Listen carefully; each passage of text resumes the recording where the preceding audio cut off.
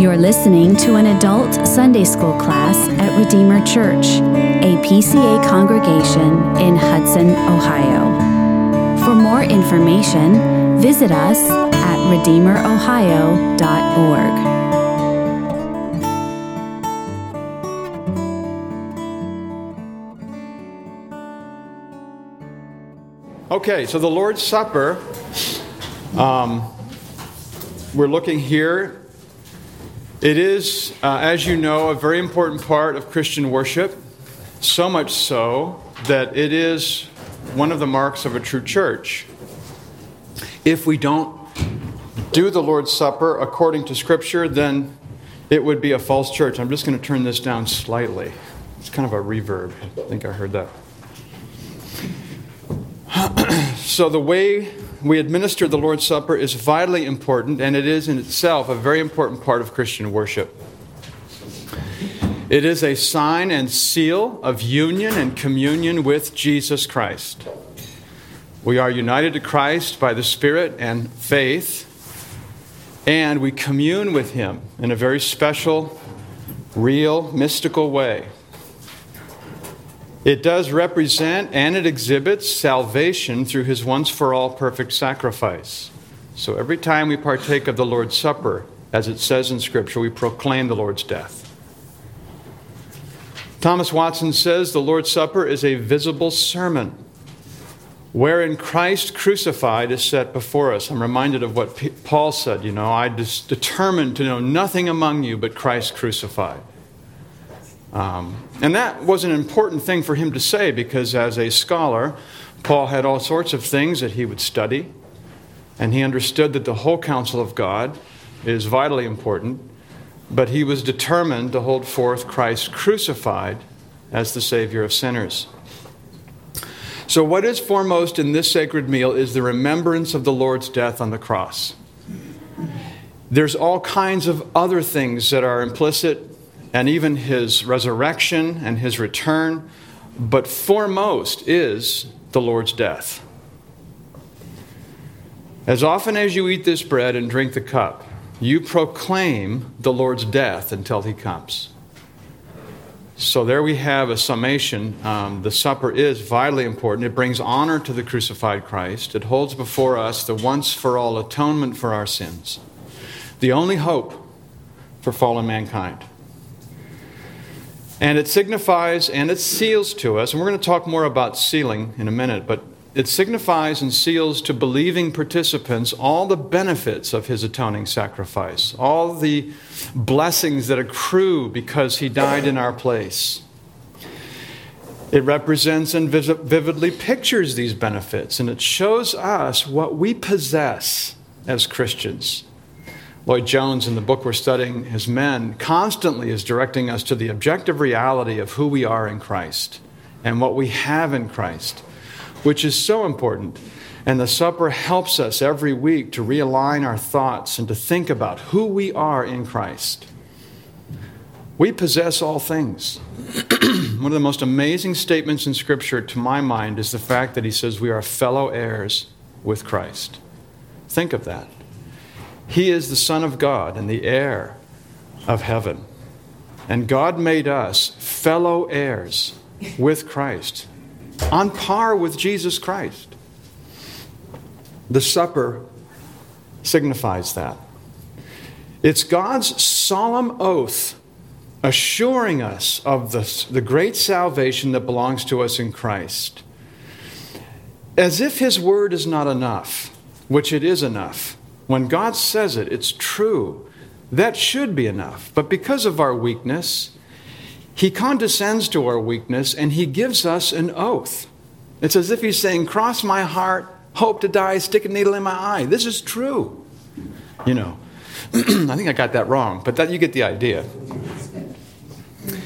And it represents the work that God continues to do in us as believers in Jesus Christ. He is sanctifying us, and He promised us that He will present us through Jesus as blameless and holy before His presence. So this is a process. The supper is an ongoing testimony of what God will do and is doing in our hearts and our lives. By partaking of the cup of blessing and the bread, we participate in Christ's body and blood. So we reflect him. Joyce was asking a question the other day about fulfilling the sufferings of Christ. It's a great question. And the idea is that it's not meritorious. His once-for-all death is enough to pay the price for all our sins. But as his body, he's our head. As the body, we reflect him. And as he suffered, we suffered. As he's glorified, we're glorified. So we participate, and he is within us. It teaches that Christ is the only bread by which our souls live, and that the New Testament is now in full force. Everything that was anticipated by the prophets is now in place. It's an amazing thing. Questions or comments before I move on? This is just preliminary. Okay? So section 1, we're only going to go through 4 sections, and I anticipate spending 2 weeks on the supper, so we have time. Our Lord Jesus, on the night wherein he was betrayed, instituted the sacrament of his body and blood, called the Lord's Supper. So as the king and the head of the church, he has authority to institute ordinances for his people. He has that authority. We don't.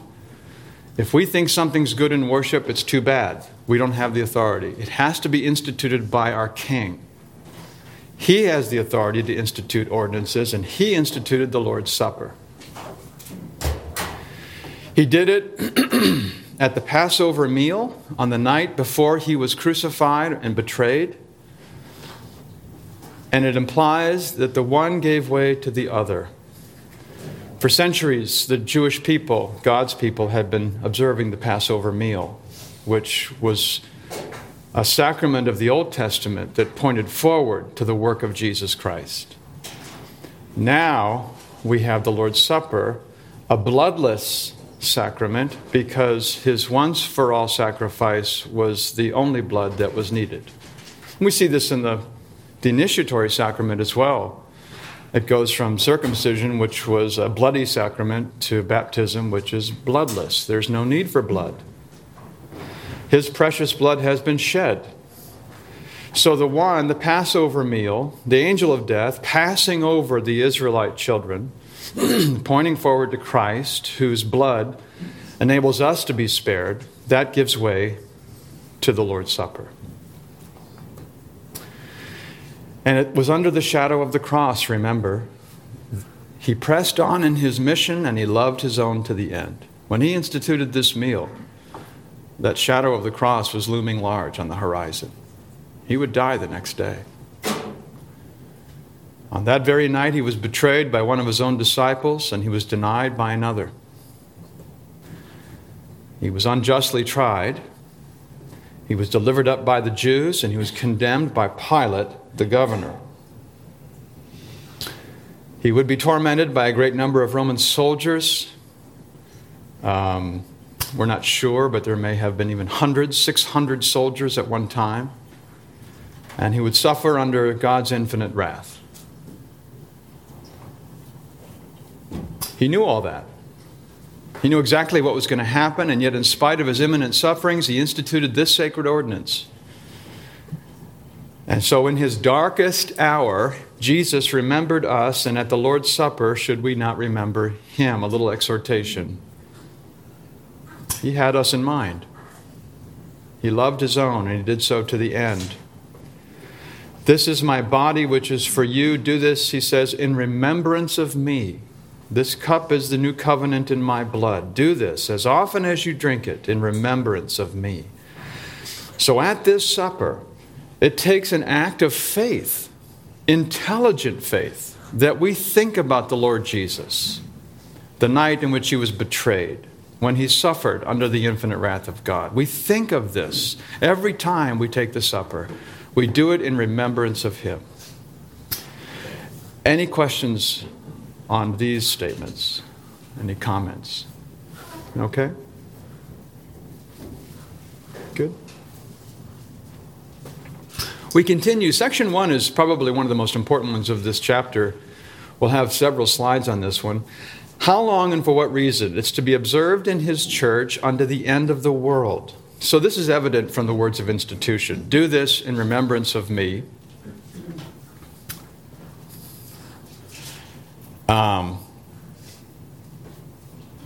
We do this for him, in remembrance of him. I'm trying to figure out why I put that one in there. I think it was, later we'll get to the one where it says, till he comes, but we'll see that in a minute. The apostolic example, that is a pattern for the whole New Testament church. They devoted themselves to the breaking of bread. This was something to which they devoted themselves. They practiced every time they came together. Now, the scriptures don't mandate how often you do this. It does talk about being often, frequently. But if this is something to which they devoted themselves, we would think that it would be frequent. And I'm thankful that we have the privilege of being able to do it weekly. But the apostolic example is a pattern. They did it. The New Testament epistles assume the ongoing observation of the supper in the New Testament church. For as often as you eat this bread and drink the cup, you proclaim the Lord's death until he comes. I think the words of institution, it's a command. That's what I was thinking. It's a command that he gives the entire church. So the whole New Testament church, the entire interadvental era, that command stands. Do this in remembrance of me. So Jesus' command, the apostolic example, the New Testament epistles, we are to observe the Lord's Supper. And historically, in God's providence, the supper has been observed by the New Testament church since the time it was instituted. There has never been a time when God didn't have a witness on earth for himself. It is obligatory upon all Christians until the end of time. So it is a privilege. We talk about this with children. It's a privilege to take the supper. What a privilege it is to have all the blessings of the covenant exhibited and sealed to you. These belong to you. What a privilege. But it is a duty. It's a duty to stand and to swear allegiance to Christ. It's a duty to bear witness to our King. It's a duty to confess him before men. Where do we do that? Publicly, formally, officially, consistently at the Lord's Supper. So this is important because I think one of the things people get confused on is when and if I shouldn't take it. I've had a bad week. I've fallen into sin just about every day. It's my besetting sin. I've really struggled. I probably shouldn't take the supper this week. Wrong. First of all, you need the supper for that very reason. Second of all, you don't have the authority to determine who takes and who doesn't. Right? You didn't have the authority to determine if you could take it to begin with. What did you do? You were interviewed or examined by the session. The session said you have an intelligent, credible profession of faith. You're admitted to the table. That's the key of the kingdom. You don't have that key. I don't have that key individually. So you can't absent yourself from the supper because you feel like a sinner. You have a duty to take the supper. Your responsibility and my responsibility is to repent. Somebody said recently, yeah, we have it every week, so I got to repent every week? Yes. Yeah, that's right. When it's quarterly, you only have to repent once a quarter, right? No, that's not true. So it's obligatory. It's a privilege and a duty. Very important.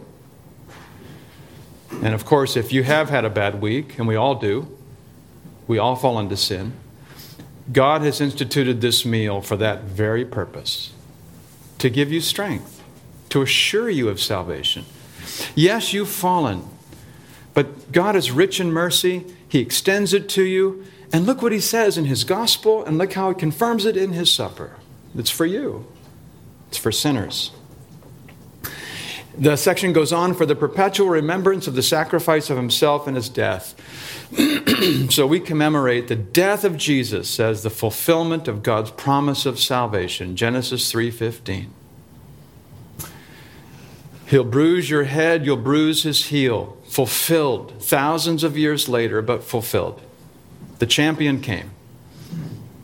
He's fulfilled the promise of God. He satisfied those awful demands of justice, which requires our death as sinners.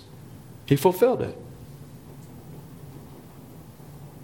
As often as you eat this bread and drink the cup, you proclaim the Lord's death.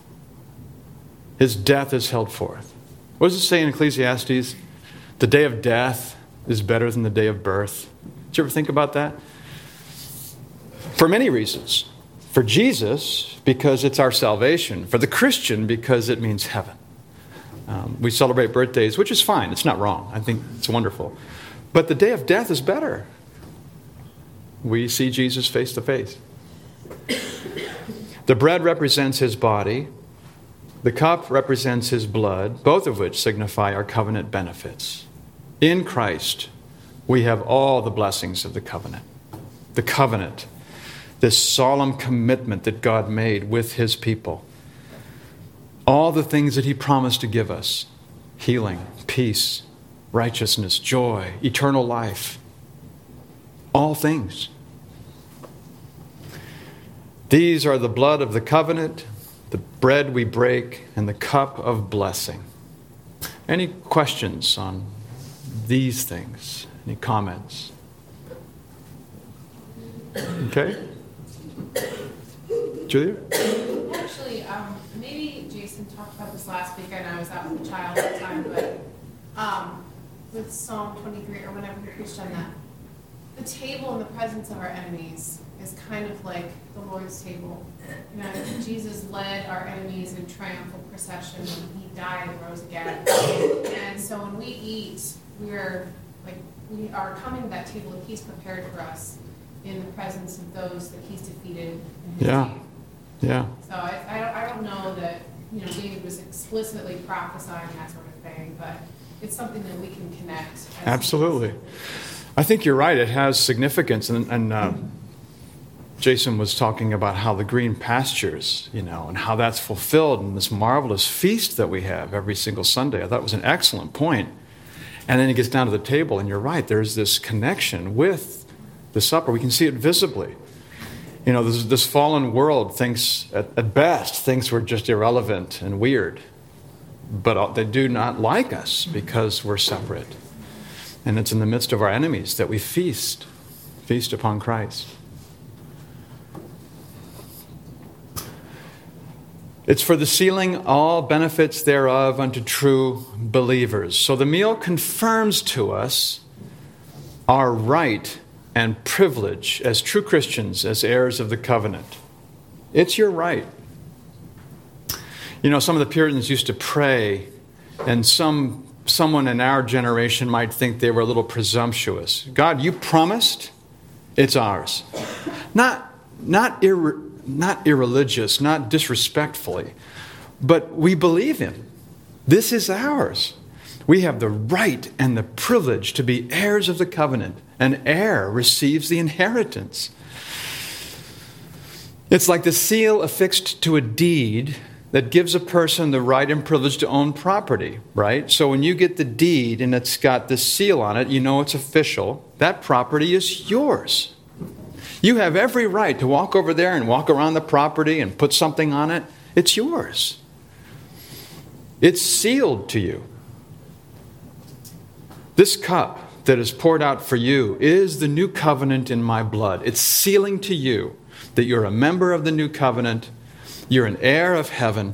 You belong in Christ, and all those blessings are yours. Yes, you've had a rough week. God's rich in mercy. He has saved you. He's sanctifying you, and these belong to you.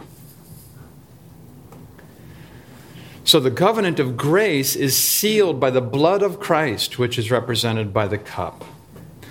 It's offered to Christians. It ratifies Christ's promise. That word ratify, it authorizes. It ratifies his promise to save us on the condition of faith, which is his gift also, by the way. So it's all of grace, right? So what the Lord's Supper signifies is all the blessings in Christ, and it seals it to you as a believer in Christ. It's a visible, tangible confirmation of the blessings and the benefits and the privileges of redemption. Every time we partake of the supper, this is signified to you. It goes on for our spiritual nourishment and growth in Him, a believing participation, and notice that's intentional. It is a believing participation in the Lord's Supper strengthens faith by the power of God's Spirit. I have no idea how He does that, but He does. We take God at His word. Okay, if we do this according to Scripture, and we do it in faith, you said that you'll strengthen our faith. Okay, we do it. That's what the Bible teaches. It's more than a mere memorial, and this is so prevalent in our culture that it's just kind of like a symbol. That's it.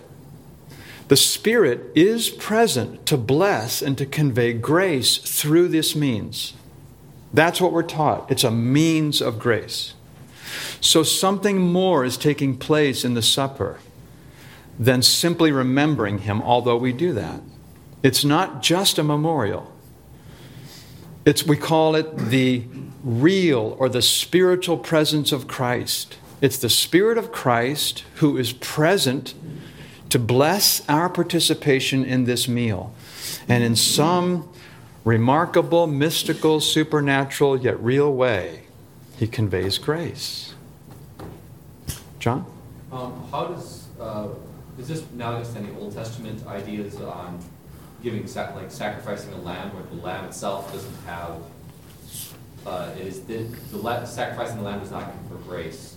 And it's not just a remembrance pointing to God. There's something that happens, but it's God amongst the thing. Yeah. I'm trying to see the same idea. Theological continuity. The same idea took place with the Old Testament ordinances. So for that time, those ordinances were sufficient to build them up in grace. And they trusted in the forthcoming Christ through those ordinances. So you're right, something more was taking place than simply pointing to Christ. These were means of grace in the Old Testament. So the Spirit was present and active and at work in those ordinances to bring in, well, they were in the people, but to convert, to convince, to comfort, to build up. The Spirit was at work. Absolutely. Yeah. Julie, or Rihanna? Being at Redeemer is the first time that I was taught about the participating in the strengthening of faith and stuff, and that was such an encouragement to me, which made me more hunger for it more each week. I actually look forward to this participating, but it's such a picture of how graceful God is, because even when you are participating in a church that doesn't necessarily bring this idea, it's like God is still doing that with those believers, which is so cool and awesome. Yeah, He's so gracious. Yeah. So the question being that even if we as a church didn't teach this, God would do this. Yeah, He's very gracious. Extremely so. Rob? I kept thinking that somebody was going to say sacramental union somewhere in the last answers to the last couple of questions. Am I confusing the sacramental union concept? No, and I'm glad you brought that up. We talked about that in the sacraments in general, but you're right. There's such a close connection between the sign and this thing signified. Yeah. So we're not literally and only drinking wine and eating bread. There's the spiritual element that is joined in this under the label sacramental union. Yeah, we're actually communing with the Lord. There is this idea that the Spirit of Christ is present, meeting us, joining us together in this act, this sacrament, so that we actually have intimate communion, fellowship. Is there a sense that we are, for all intents and purposes, at the table at which this was originally instituted? We might as well have been sitting there, because there's nothing we're not getting from what we're saying in the moment. No, what He said at that table applies equally as well at the table here. Absolutely. You're right. And, this is part of the glue that holds us together. There's been the parallel between the intimacy of a marriage and the supper of the church. And I think it's true that God brings the two together and he provides this gift of intimacy, which continues this fellowship, this most intimate fellowship with spouses. It's the same thing here. It's this intimacy that we have. So it's not just an act. There's far more to it, that we're communing with Christ. He's strengthening us. He's developing our graces. It's a proclamation of the crucified Christ for the world to see. God never leaves himself without witness. So there's so many things going on. But for the Christian, it is an amazing thing. For the non-Christian, for the unbeliever, for the hypocrite who takes the supper, it's the very opposite. It's a sign of judgment. And for those of us who would presume to do this contrary to Scripture or with a wrong motive, 1 Corinthians tells us that some are sick and some have died. So, there is responsibility involved, but it really is a blessing.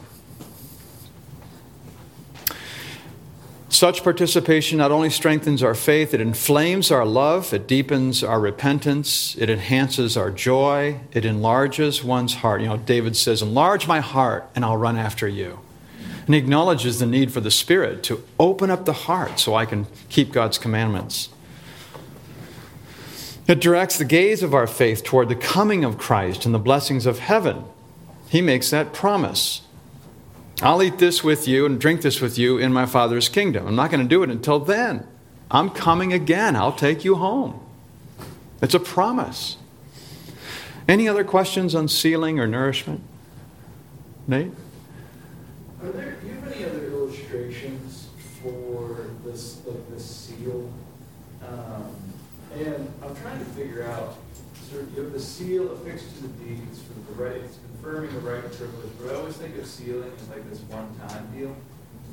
But we're participating in an ongoing basis. And so could you kind of maybe flesh out a little bit more what that's illustrating? Yeah, it's a good question. I think, and we have examples in Scripture like Artaxerxes and Esther. He's sending out the decree to all his provinces and the ring, that kind of thing. But it's also, think of it as God's oath.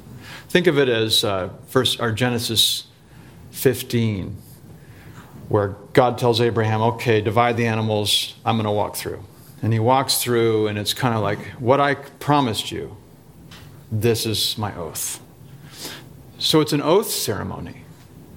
It's God reaffirming his oath in his word to give us salvation. And at the same time, it's a covenant renewal where we reaffirm our allegiance to Christ. So it's that idea of an oath ceremony. Mark, did you want to add something to that? I was just going to say, every time we see a rainbow, we see that. Oh yeah, that's a good point. Very good example. It's that oath. Yeah. And I think that's important. I think Pastor Pylan got on this last week, maybe the week before. This idea that it's more objective, God's oath, than our expression of faith, although it's both. So I think in our tradition, we look at it from the vantage point of heaven more than earth, that it's God confirming it, Greg?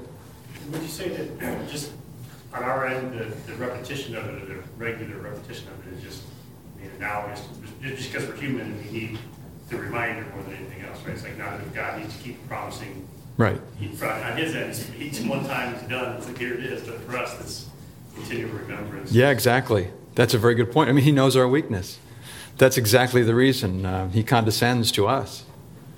Not only does he lisp to us, I mean, he's so far above us but he also just encourages and confirms over and over and over again. And it's the idea of communion, that we need to be in communion with Jesus Christ. Pete had a quote from, was it the first Helvetic, second Helvetic? Second Helvetic Confession.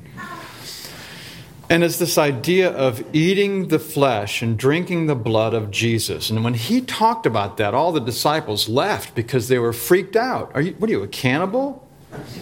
And the idea is that we have this communion with Christ, and eating and drinking is likened to receiving into your heart, trusting in Him, relying upon Him.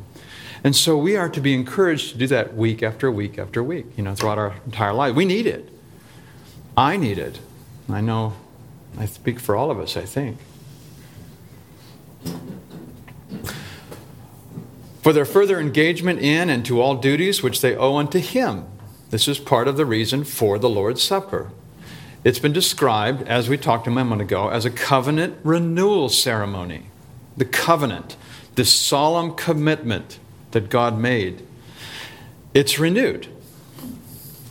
God reaffirms His promise to His people, and we reaffirm our allegiance to the Lord Jesus Christ. That's where sacrament comes from. It used to be a military oath of the Roman soldiers. You swear fealty to your general. It's an oath of heavenly citizenship. It's a badge of Christian profession. It's a vow of covenant fidelity. This badge, you wear the badge of baptism and the Lord's Supper. The covenant badges. It distinguishes you. That's another reason for the supper. I was reading this morning how God sent the flies on Egypt, right? He sends the flies on Egypt and they cover everything except Goshen. Why? Well, because it says He wanted to distinguish His people from Egypt. Distinguishing His people. He does that. He loves to distinguish those who belong to Him. So baptism distinguishes you as a member. The Lord's Supper is this distinction of you as an ongoing member communing with Christ. It acknowledges Jesus as our master. We reaffirm our pledge to observe all that He commanded.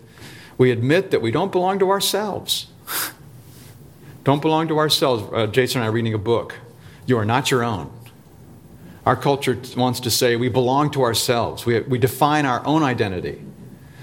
No. That's a huge burden that we can't bear. We belong to Christ. This shows that. We admit that. He purchased us with His blood. Through believing participation, we bind ourselves anew to glorifying God and enjoying Him forever. So every week, we reaffirm this is our purpose in life. We need that every week. And to be a bond and pledge of their communion with Him and with each other as members of His mystical body. It's an intimate fellowship with Christ as we feed upon Him spiritually. Is it not a participation in the blood of Christ? Is it not a participation in the body of Christ? That word is koinonia, right? We've heard that so often. You're participating, you're communing, you're fellowshipping. It's truly remarkable. And the Catechism uses language like this is real, this is mystical and spiritual, yet real and true. So sometimes it's hard to believe. It also confirms our fellowship with one another as equal members of the mystical body. So every time we partake of that supper, what we're doing is affirming that we're members of one another. So if you have something against your brother or sister, put down your worship, your sacrifice, go make things right. So you don't have the option not to love those with whom you take the supper, right? We don't have that option. Yeah, somebody rubs you the wrong way, somebody offends you, somebody's insensitive. But love covers a multitude of sins on the one hand. At the same time, if it's severe enough, you go make it right. You don't have an option. It's sort of like what we said earlier. You have to repent, right? You have to repent of all known sin before you partake of the supper. Go make it right. That's one of the reasons why weekly communion is so helpful. You can't take the supper and be at odds. Derek? I don't mean to take you down a rabbit hole, but I'm kind of curious, just maybe going back a little bit. Where did Paedo communion kind of wedge itself in? Yeah. Paedo communion is the belief that everybody, even infants and children, should take the supper. And I think if I understand it correctly, now, I'm not a Paedo communionist, so this is how I understand it, but they believe that you can't deny any of the covenant members the ordinances of the church. So if you deny them the Lord's Supper, you're withholding from them grace that's due them. Not because they merited it, but because God wants to give it to them. And what we understand is that the two sacraments are different. They're similar in some ways, they differ in other ways. The baptism is a passive sacrament. Lord's Supper is an active sacrament. It requires faith. Take, eat. It's active, right? So what we understand is that God brings in the children through baptism. We teach them to observe all that He commanded, and at the age of maturity, whatever that would be for each child, they profess their faith and they become a communing member. So I think, and again, there may be other reasons, but I think the paedo-communion position would say, well, you're denying the children what they deserve as covenant members. But I believe God can give our children all the grace they need through the means that they're capable of using. In other words, you can get all the grace you need through the Word. You don't have to have the supper to be saved. You don't have to have the supper to be built up in grace. It's a wonderful thing. It is our duty. So in God's providence, when we have the opportunity, we should partake. But you don't have to have it. Does that make sense? Yeah. Mark. I was going to bring this up at the right time. Why do we want somebody to become a member, a communicant member, before taking communion? As I was growing up, the institution, take, eat, remember, and believe was issued. And remember and believe, Right. cannot do that. Right. They can't make that credible distinction. They haven't sought forgiveness. They haven't made their heart right in those situations. And that's why, because we've had some people who said, why do you require baptism before communion? It doesn't say that in the Bible, does it? There's not a verse for that. Yeah. Well, it's interesting. The Great Commission, how do we make disciples? Well, you first baptize them, and then you teach them. And in our culture, we turn that around. We teach them, and then, at some point, we baptize them. I think the order is significant. So, yes, we acknowledge them, we bring them in. It is a badge of the covenant. God wants to distinguish His children's children. He loves His children's children. So they're distinguished. They're privileged. They have the covenant. Isaac? Another big one is Paul's warning. He eats and drinks to serve God's body. He eats and drinks judgment unto himself. Excellent point. Pretty difficult thing to have for a very young child. Excellent point. Yeah, very good. Ask a young child. Examine yourself. Right. That's a very good point. John? Oh, I was thinking of related to the Passover in the Old Testament. And I believe, if I'm correct, children would take Passover. It's debated. And then I can't imagine them stuffing lamb down an infant's throat. as I said, there's a specific age in which they probably would start to Right. take the Passover. Right. But then also the kind of question arises: at what age then is communion? I've heard similar, maybe 5, 6, 7, being able to actually say I love Jesus. Mm-hmm. Then around 8, 9, 10, being able to have some understanding. And then in the teen years, 13, 14, 15, being able to get into puberty and kind of understand, have more independent reasoning, high-level reasoning. Yeah, oftentimes, that scenario is not uncommon. I think that in general, that is probably true. We've had one, I think, as young as 8 years old. We've had some older than that.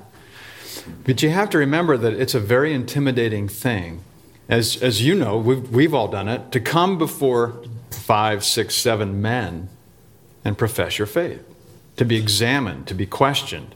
What do you think about sin? What do you think about justification? And we probably would. We try to tone it down a little bit for the younger. But that's intimidating. And so what Isaac was saying is that this idea of examining yourself, there's a level of maturity that is required to partake of the supper that may be 8 years old. Little Terza was mature enough. She surprised me. This little girl must have been this high. And she walks into the library. I'm like, this is going to be a disaster. I don't want to scar her. Well, she stopped my mouth. I was like, whoa. It was incredible. And so it may be 8, it may be 15, but the idea is you come before men, you profess your faith, you have the courage and the wherewithal to stand for Christ. Not everybody can do that. I'm calling you Julia. That's your daughter. I wasn't going to bring this up because I was waiting to see if we were getting to like age and more stuff. But like practically speaking, you have a very shy personality child who does profess faith and does that way. You're trying to encourage them to go before the session. How much do you push? Because that person doesn't have the courage yet. Are they ready then to partake? Do you feel like it's okay to say, hey, we're as parents, we're going to keep encouraging you, try to make you, but at the same time not pressure them? Right. You know, as a mom, I feel a little bit more like, okay, you know, if you know that this is what you believe, then go for it. But they're not, you know, socially ready or something. Right. What would you do in that scenario? Well, it's hard. I can't give you a blanket answer. It's hard. I know. Every child's different. I mean, we encourage them. You know, this is part of the progression in your faith, that you come before men. Parents can come with their children. We don't mind parents sitting. We had one, this was years ago, we had one guy come, and I think his child must have been, 7 or 8. And we were kind of wary at that point anyway. And he answered half the questions. He would not let it, it was just so bizarre. And at one point we had to say, look, you need to be quiet. This is for your son, not for you. So that was pushing. He really he was big into the, accomplishments and stuff like that. But I think there is a balance you have to strike between encouraging and pushing. You can't push them into it because kids naturally want to please their parents. We want this to be something that they embrace for themselves. Do you believe it's wrong if someone, would you communicate to a teen, like an early teen, that it could be wrong? If like your personality or the things that are hard for you prevent you from going for it, would you encourage them that it could be wrong if you didn't do this? At some point it will be wrong. At some point it will be wrong. Now, just navigating that. Yeah, when is the right time? We do a good job, I think, of meeting beforehand and kind of tempering it a little bit. And we've even had a point, and I don't think Lisa would mind me saying this. When Lisa first came, she was bipolar. Crowds scared her. And so session decided that 5 men would be too much. I think we had 2. 2 men met with her. And she was able to profess her faith. And the rest of the session accepted that as, So if there's somebody who's exceptionally shy and very difficult, we can work things like that.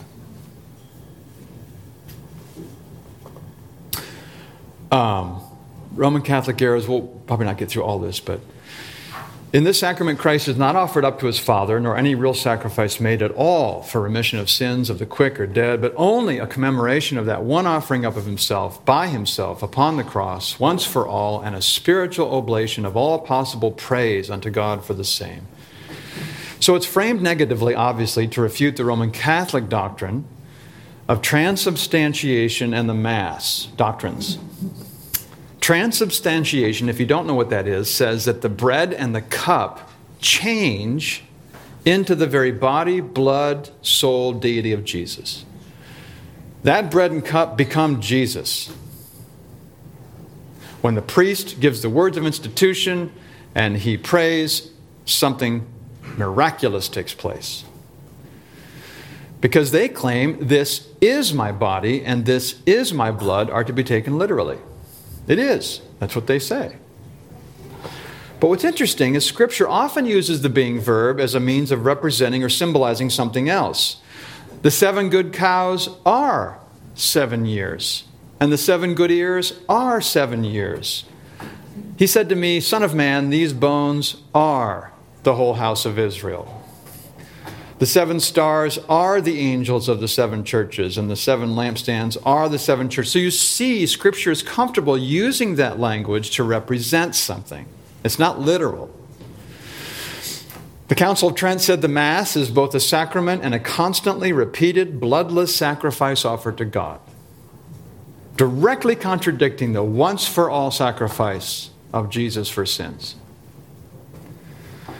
Neither doctrine is taught in Scripture, and the confession goes on to say, with great tact, abominably injurious to Christ's one and only sacrifice. I love that. I think it's great. Any questions? We're going to stop here, but any comments? Okay, well, next week, hopefully we'll finish up the chapter, get to some of the couple things we didn't get to here this week, and hopefully it'll be good. So let's close in prayer. Father, we thank you for this amazing sacrament and the way that you use this to assure us of the truth of your promise, the reality of salvation in Jesus Christ. Please prepare us for worship now. Thank you for this wonderful privilege that we enjoy on this Lord's Day. And we pray this in Jesus' name. Amen. Thank you for listening. For more information or to connect with us, visit us at redeemerohio.org.